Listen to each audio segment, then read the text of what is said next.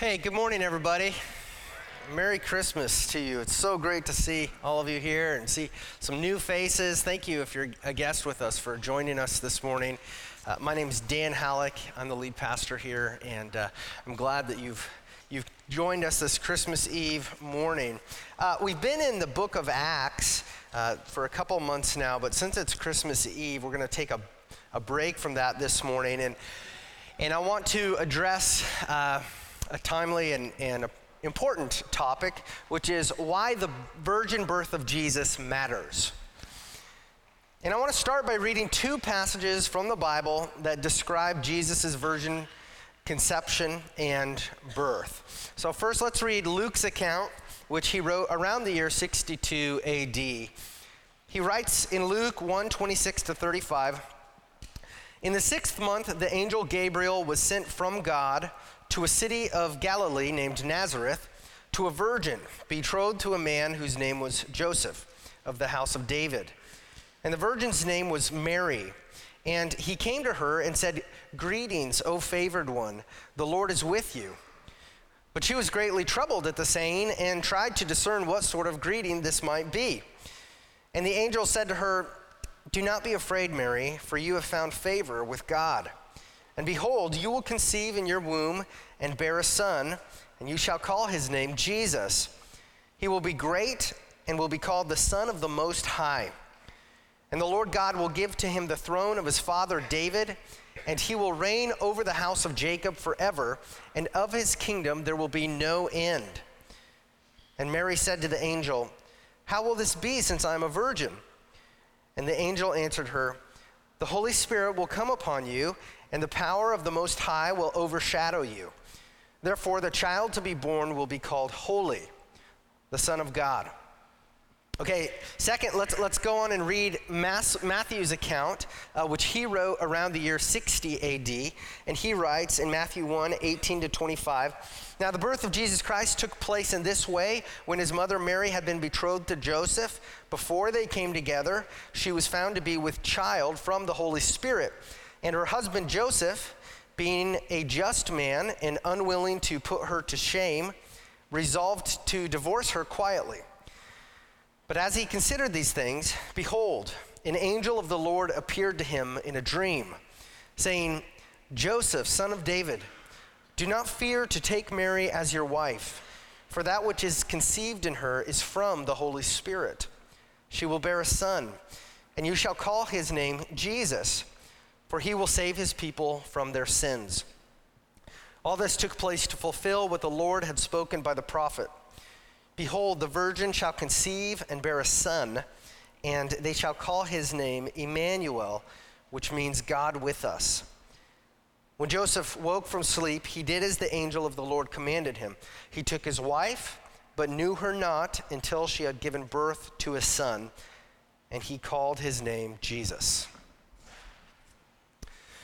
So one of the most important and obviously most unique parts about Jesus' birth story is that his mother Mary was a virgin. So Jesus' parents, Joseph and Mary, were engaged to be married. They planned to sleep in the same bed one day and then have kids, but God had other plans.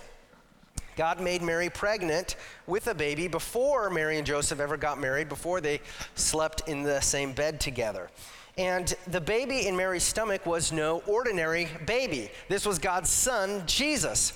And unlike you and me, who have a biological mother and a biological father, Jesus had a biological mother, but no biological father, because God, the Holy Spirit, put Jesus inside Mary's stomach.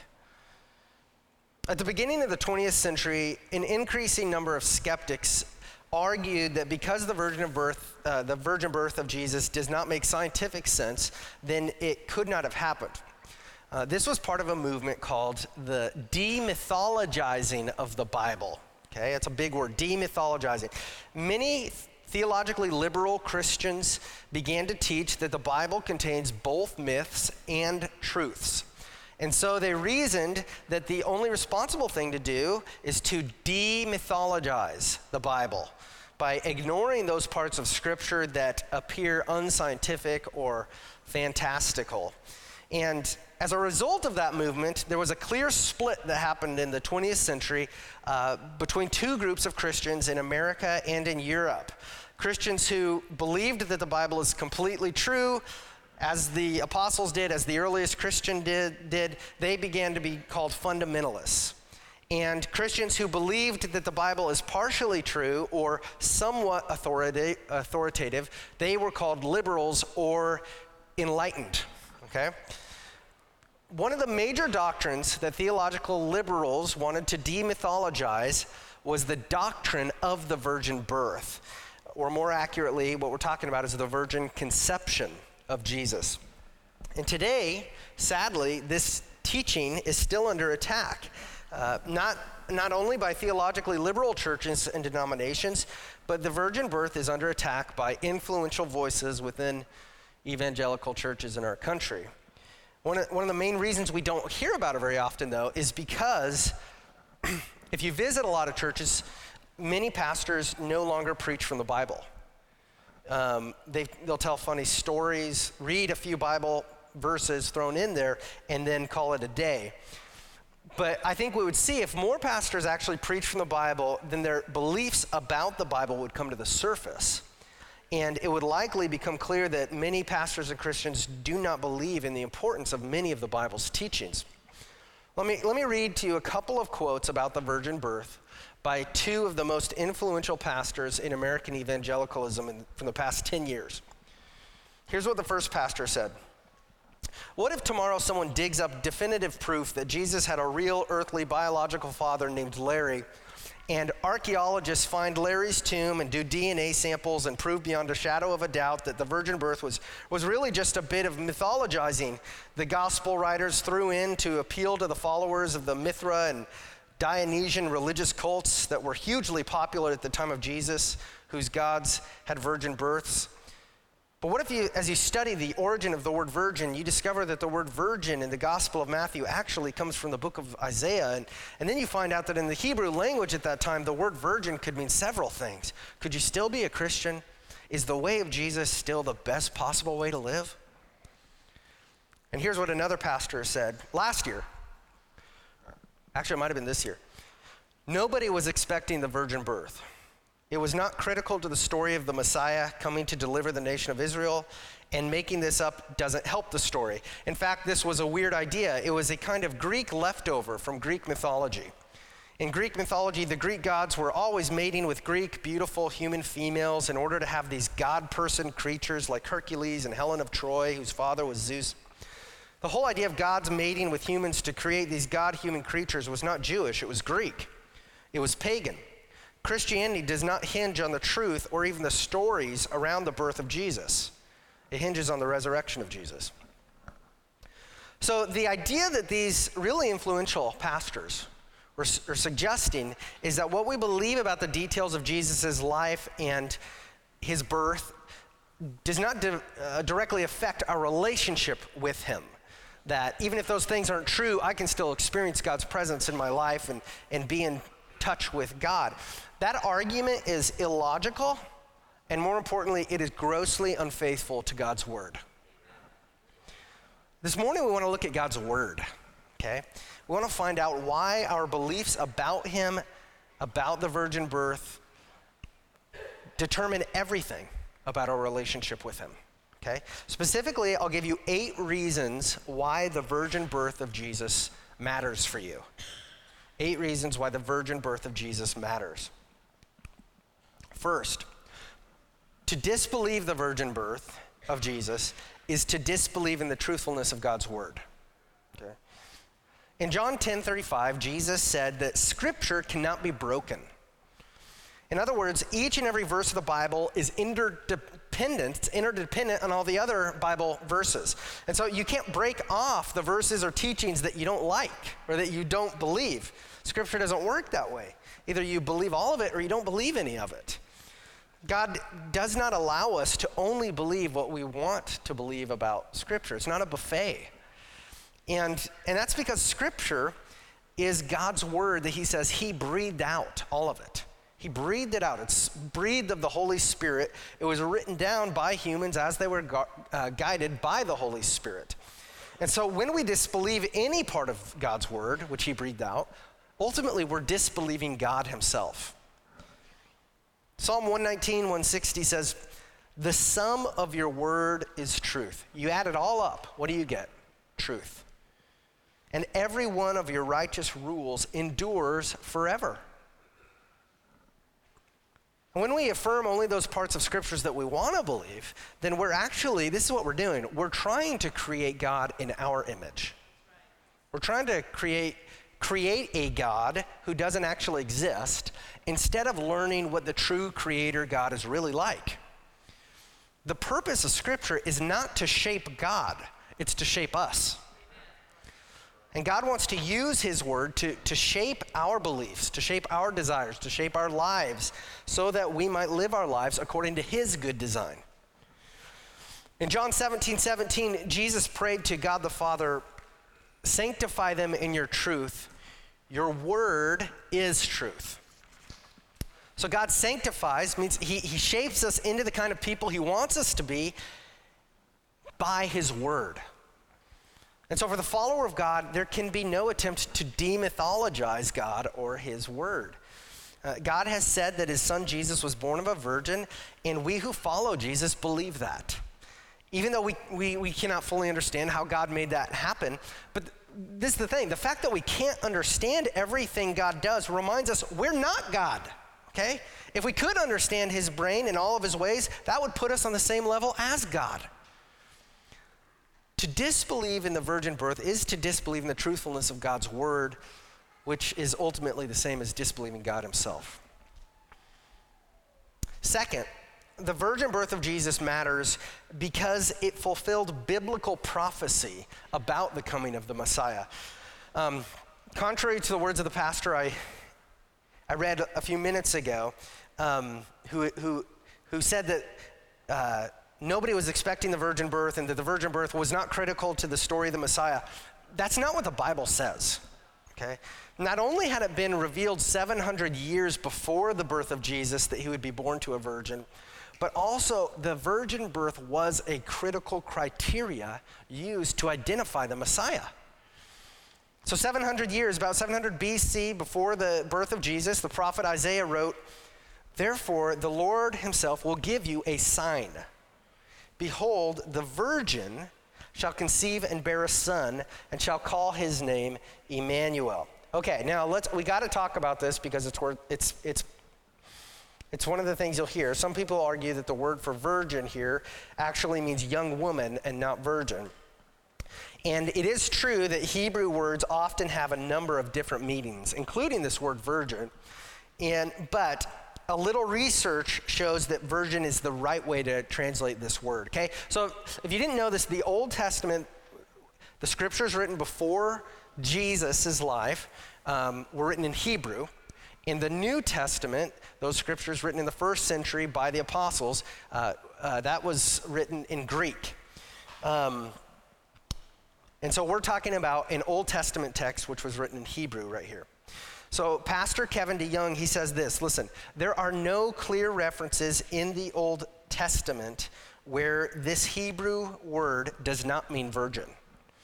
This word occurs 9 times in the Old Testament, and wherever the context makes its meaning clear, the word refers to a virgin. That's why you always have to look at the context. It really defines the meaning of a word. Now, another thing, when around the year 200 BC, the Jews, because culture was changing, the Greek world was growing, the Jews translated their Hebrew scriptures, that Old Testament, into Greek. And the translation was called the Septuagint, okay? Now, when they translated into Greek, when the Jewish scholars translated into Greek, they specifically chose the Greek word for virgin, when they specifically could have chosen a number of different Greek words that simply mean young woman. And in addition to that, this prophecy in Isaiah clearly says, this is the big one, you guys, that the Lord would give us a clear sign to know which baby was the Messiah. That sign was that the Messiah would be conceived and born to a virgin. If God's sign was that the Messiah would be conceived and born to a young woman, that's not much of a sign, right? That happens every day.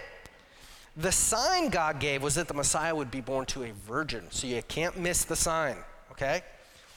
Jesus, the Messiah, the Christ, was conceived in and born to a virgin, and his birth was the fulfillment of an ancient prophecy in the Bible. It was an affirmation, that his birth was an affirmation of the trustworthiness of Scripture, the trustworthiness of biblical prophecy. And the virgin birth was a crucial criteria for identifying this Messiah sent from heaven. Third, the virgin birth of Jesus matters because it affirms the eternal pre-existence of Jesus, God the Son. The one true God who says he's three in one, he's the Father, the Son, and the Holy Spirit, he's always existed. It means he has never not existed. And this means that Jesus did not begin to exist when his body was conceived in Mary's stomach. In fact, during his public ministry, think about all the things Jesus said about his glory beforehand, before he came. He said that he used the title for God. He said, I am. Before Abraham was, I am. And Abraham was the father of the Jews. He said, I was before Abraham. And we call this the eternality of God, the fact that God is eternal. And it's one of the traits that makes him set apart and different from all of us. It's one of the ways he is set apart from his creation, that God is the only uncreated thing. He is the creator who brought everything else into existence. And Jesus' eternal existence before entering our world is an important part of understanding the virgin birth. There was another ancient prophecy named Micah who wrote this prophecy around 700 years before Jesus' birth. But you, O Bethlehem Ephrathah, who are too little to be among the clans of Judah, from you shall come forth for me one who is to be ruler in Israel, whose coming forth is from of old, from ancient days. And then you fast forward to Galatians 4:4, and it says, but when the fullness of time had come, God sent forth his son, born of woman, born under the law. And think about this, Jesus always talks about being sent from God the Father. He never talks about being created by God the Father. God the Father did not create his son. God the Father sent forth his son. God the Father sent his eternal son, Jesus, from heaven to earth to be our Savior. That's good news. Fourth, the virgin birth of Jesus matters because it was the way that Jesus was born without original sin. I know I'm talking a lot about theology. I was so funny. I was saying, we may not have a big crowd, so I'll just go a little heavier on theology. And hey, God knew you'd be here. He has a message for you, so listen up. In the beginning of the world, in the Garden of Eden, God created two humans, Adam and Eve. And as the man, Adam was the head of his wife and the head of his household, his family. And also Adam was the head of the human race. And so when Adam and Eve rebelled against God in the Garden of Eden, they committed the first sin, which is disobedience to God. They committed the first sin in the history of humanity. And that sin, we sometimes call that sin original sin. And because of that original sin, God, because he's just and good and fair, rightly punished them. And he punished Adam and Eve as well as the entire human race that Adam represented. And God's punishment for our sin against him is death. That's what he says. And because all humans are descendants of Adam, then all of us carry with us the curse of original sin and its punishment of death. Romans 5:12 puts it this way. Therefore, just as sin came into the world through one man, and death through sin, and so death spread to all men because all sinned. So the punishment of death includes physical death on earth, as well as experiencing all the things that lead to physical death, and as well as experiencing the pain and sorrow that many of us have suffered personally and socially because of death. And God's punishment of death also includes spiritual death, because we're not just physical beings. We are a body and soul united, okay? And so God's punishment of death spiritually means that from the moment of our conception, we carry the guilt of Adam's sin in us, and we are dead to God. We're dead in the sense that loving God, knowing God is no longer our nature. Because of original sin, what is natural to us now is to worship and love many things in the place of God. So in our bodies, what we naturally want, if you think about what your flesh wants, it's to live for my own glory. It's to chase after what my body wants, all the lusts of my flesh and all the lusts of the world around me. That's what my natural inclination is. And so even though we are born physically alive, we're born spiritually dead because of sin, original sin in us. And we read, Jesus says that after our lives on earth, the reality of spiritual death comes to fruition when our spirits will leave our body and God sends humans to a place of eternal torment called hell. This is a horrible mess. This is the worst mess ever. Because for us, selfishly on our side, we're incapable of being conceived and born without original sin in us. We don't have you get this? We don't have the resources to escape this thing on our own. Psalm 51:5 says, "Behold, I was brought forth in iniquity, and in sin did my mother conceive me." So at the moment of conception, we're sinful because of the original sin of Adam that has been passed down to us. Original sin is in the seed of Adam, which was passed to his children, and which they passed to their children, and which is passed down through every generation to every child on planet Earth. Listen, the only way a person could not have Adam's sinful seed passed down to them is if that person's biological father came from outside Adam's lineage. And that's exactly what happened in the virgin conception of Jesus Christ.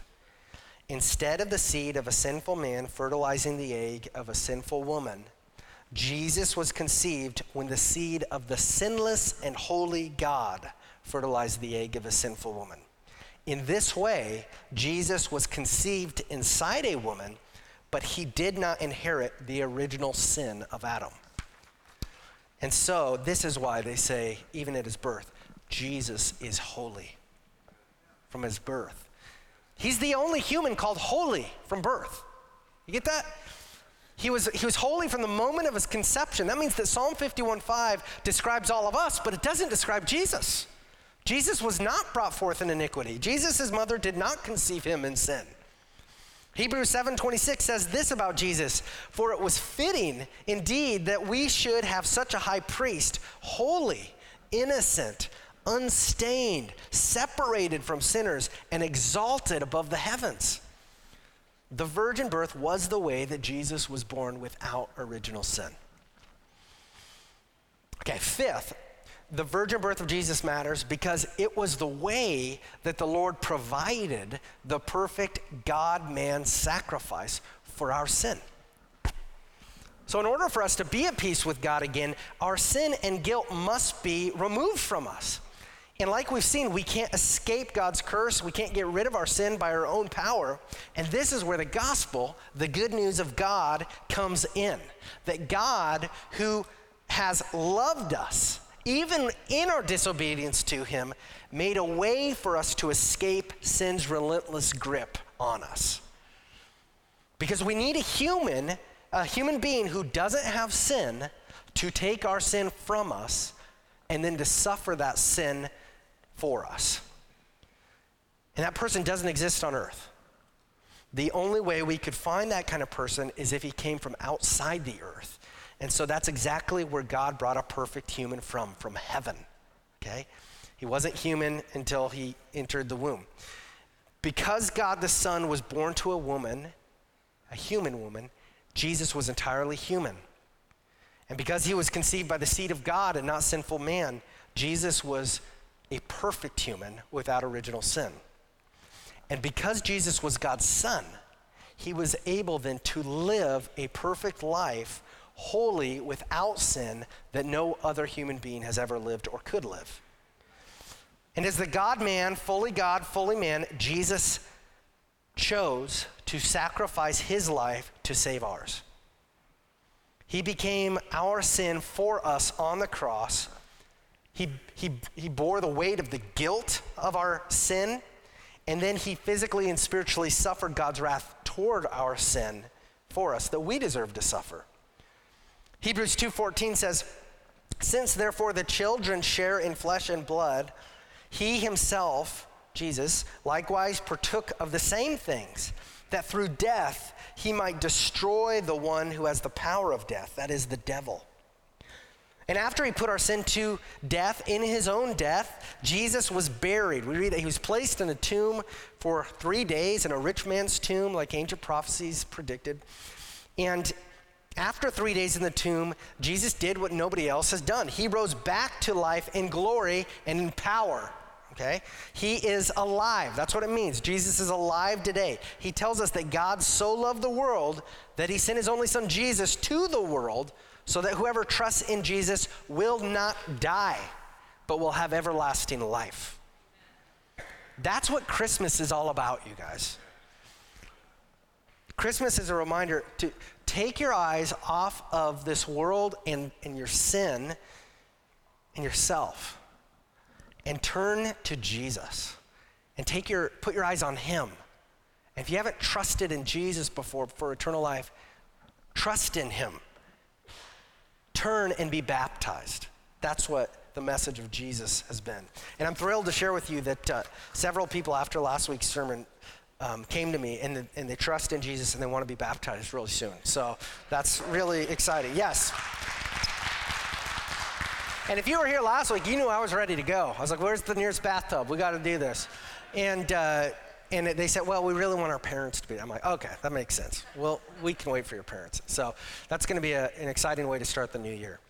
The virgin birth was the way that the Lord provided the perfect God-man sacrifice for our sin. Sixth, the virgin birth of Jesus matters because it displayed the divine holiness of Jesus and the divine glory of Jesus. That Jesus was conceived totally differently than any other human being obviously points to his uniqueness, right? But the fact that Jesus was conceived by God declares that Jesus Christ is divine. He is God. He is holy. He's set apart from all creation. He's unlike anybody we've ever known before. And this is why angels from God were sent to Mary and Joseph to tell them how Jesus would be conceived. This is why shepherds and magi dropped what they were doing and they traveled to Bethlehem to worship Jesus when he was born. This is why the night that Jesus was born, the heavenly host of angels, Jesus' angels, appeared to the shepherds and worshiped God, saying, "Glory to God in the highest, and peace among those with whom he is blessed." The virgin birth was not a normal birth. It was the entrance of the one holy God into humanity. The virgin birth displayed the divine holiness and glory that is Jesus Christ alone. Seventh, disbelieving in the virgin birth robs our triune Lord of the honor and worship he is due. Disbelieving in the virgin birth robs our triune Lord of the honor and worship he's due. See, the Lord deserves, how do we respond to the virgin birth? We respond in worship. Not just singing songs, yes, but we respond in obedience. We respond in saying, God, I want to follow you. And the Lord deserves this. He deserves our thanks for being our Savior who was born of a virgin. It does matter how God came to us, okay? It does matter that Jesus was the God-man born of a virgin to save sinners. It does matter that we believe God when he tells us in his word that this is exactly how he came to save us. So to say that the virgin birth is insignificant or that believing in the virgin birth is optional dishonors God. That is a mindset that says we can worship God for what we want to worship him for and not for the salvation plan that he provided for us. The story of Jesus, if you look at it, one of the cool things about the story of Jesus is that it reveals the Trinity really clearly, okay? The Father, the Son, and the Holy Spirit all played a key role in it. God the Father is the one who sent the angel Gabriel to Mary to tell her that God was pleased with her and that she would become pregnant with Jesus. God the Father is the one who would give to Jesus the throne of his father David, his ancient father David, so that he might rule his heavenly kingdom forever. And then the Holy Spirit we read about specifically in this passage, that he's the one who came to Mary and overshadowed her and catalyzed Jesus' conception in Mary's uterus. And that God the Son, Jesus, is the one sent forth from God. He left heaven, he came to earth, he added to himself human flesh for God's glory and for our sake. God the Son, Jesus, is the baby they named Emmanuel, which means God with us. He's the one they said, name him Jesus, because that means the Lord saves. And so the Father, the Son, and the Holy Spirit, the triune God, deserves our devotion and our worship and obedience today. Because this is a glorious salvation that God has provided for everyone who trusts in Jesus. Finally, eighth, disbelieving in the virgin birth robs you of the joy of the Lord's incarnation and of the Lord's salvation. One of the great gifts that God gives to us this time of year is the joy of celebrating his coming. The joy of celebrating that God came to us because he loves us. And as we look at pictures or front yards with the nativity scene, and as we sing songs about his birth, it is right and good to step back and realize this is an awesome thing. This is an awesome thing. The love of God, the gift of Jesus, the virgin birth, these are things worth celebrating and standing in awe of. But if you don't believe the virgin birth of Jesus, if you don't believe God when he tells you he was born of a virgin because that is what was required to save you from eternal pain and torment, then you miss out on the celebration of what Christmas is really about. You miss out on the joy of Jesus' salvation. If you don't believe that through the virgin birth, Jesus became the perfect God-man who could atone for your sins, then you won't experience the joy of partaking in everything he earned for you.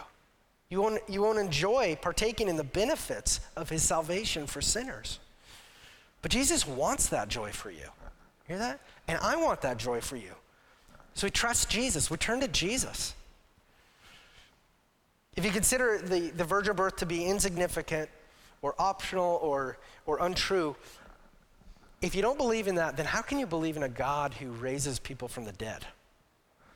How can you believe that Jesus truly satisfied the punishment for your sin on the cross? Where is your hope in the face of death? In a God who is greater and more powerful than death is? In a God who's more powerful than sin and hell is, and the grave and Satan? Trust in Jesus for eternal life. That's the message here. Trust that Jesus' word, his Bible, is trustworthy, it is true, and worship him for who he is. He's our awesome Savior, and we can trust in and be sanctified by his word that he's revealed, so that by the power of his Spirit, we can become more holy like he wants us to be. And that journey towards holiness has a lot of bumps and a lot of setbacks, and that's why we live gospel-centered lives. Which means that when we mess up, okay, that's what the Bible says means to be holy. I'm not holy. I did this right. It's real obvious. Well, I trust in Jesus who fulfilled that holiness for me in his life. And that's why I'm righteous before God. And thankfully, because God loves me, I confess this to him. I confess this sin, and I embrace the forgiveness that he has bought for me on the cross.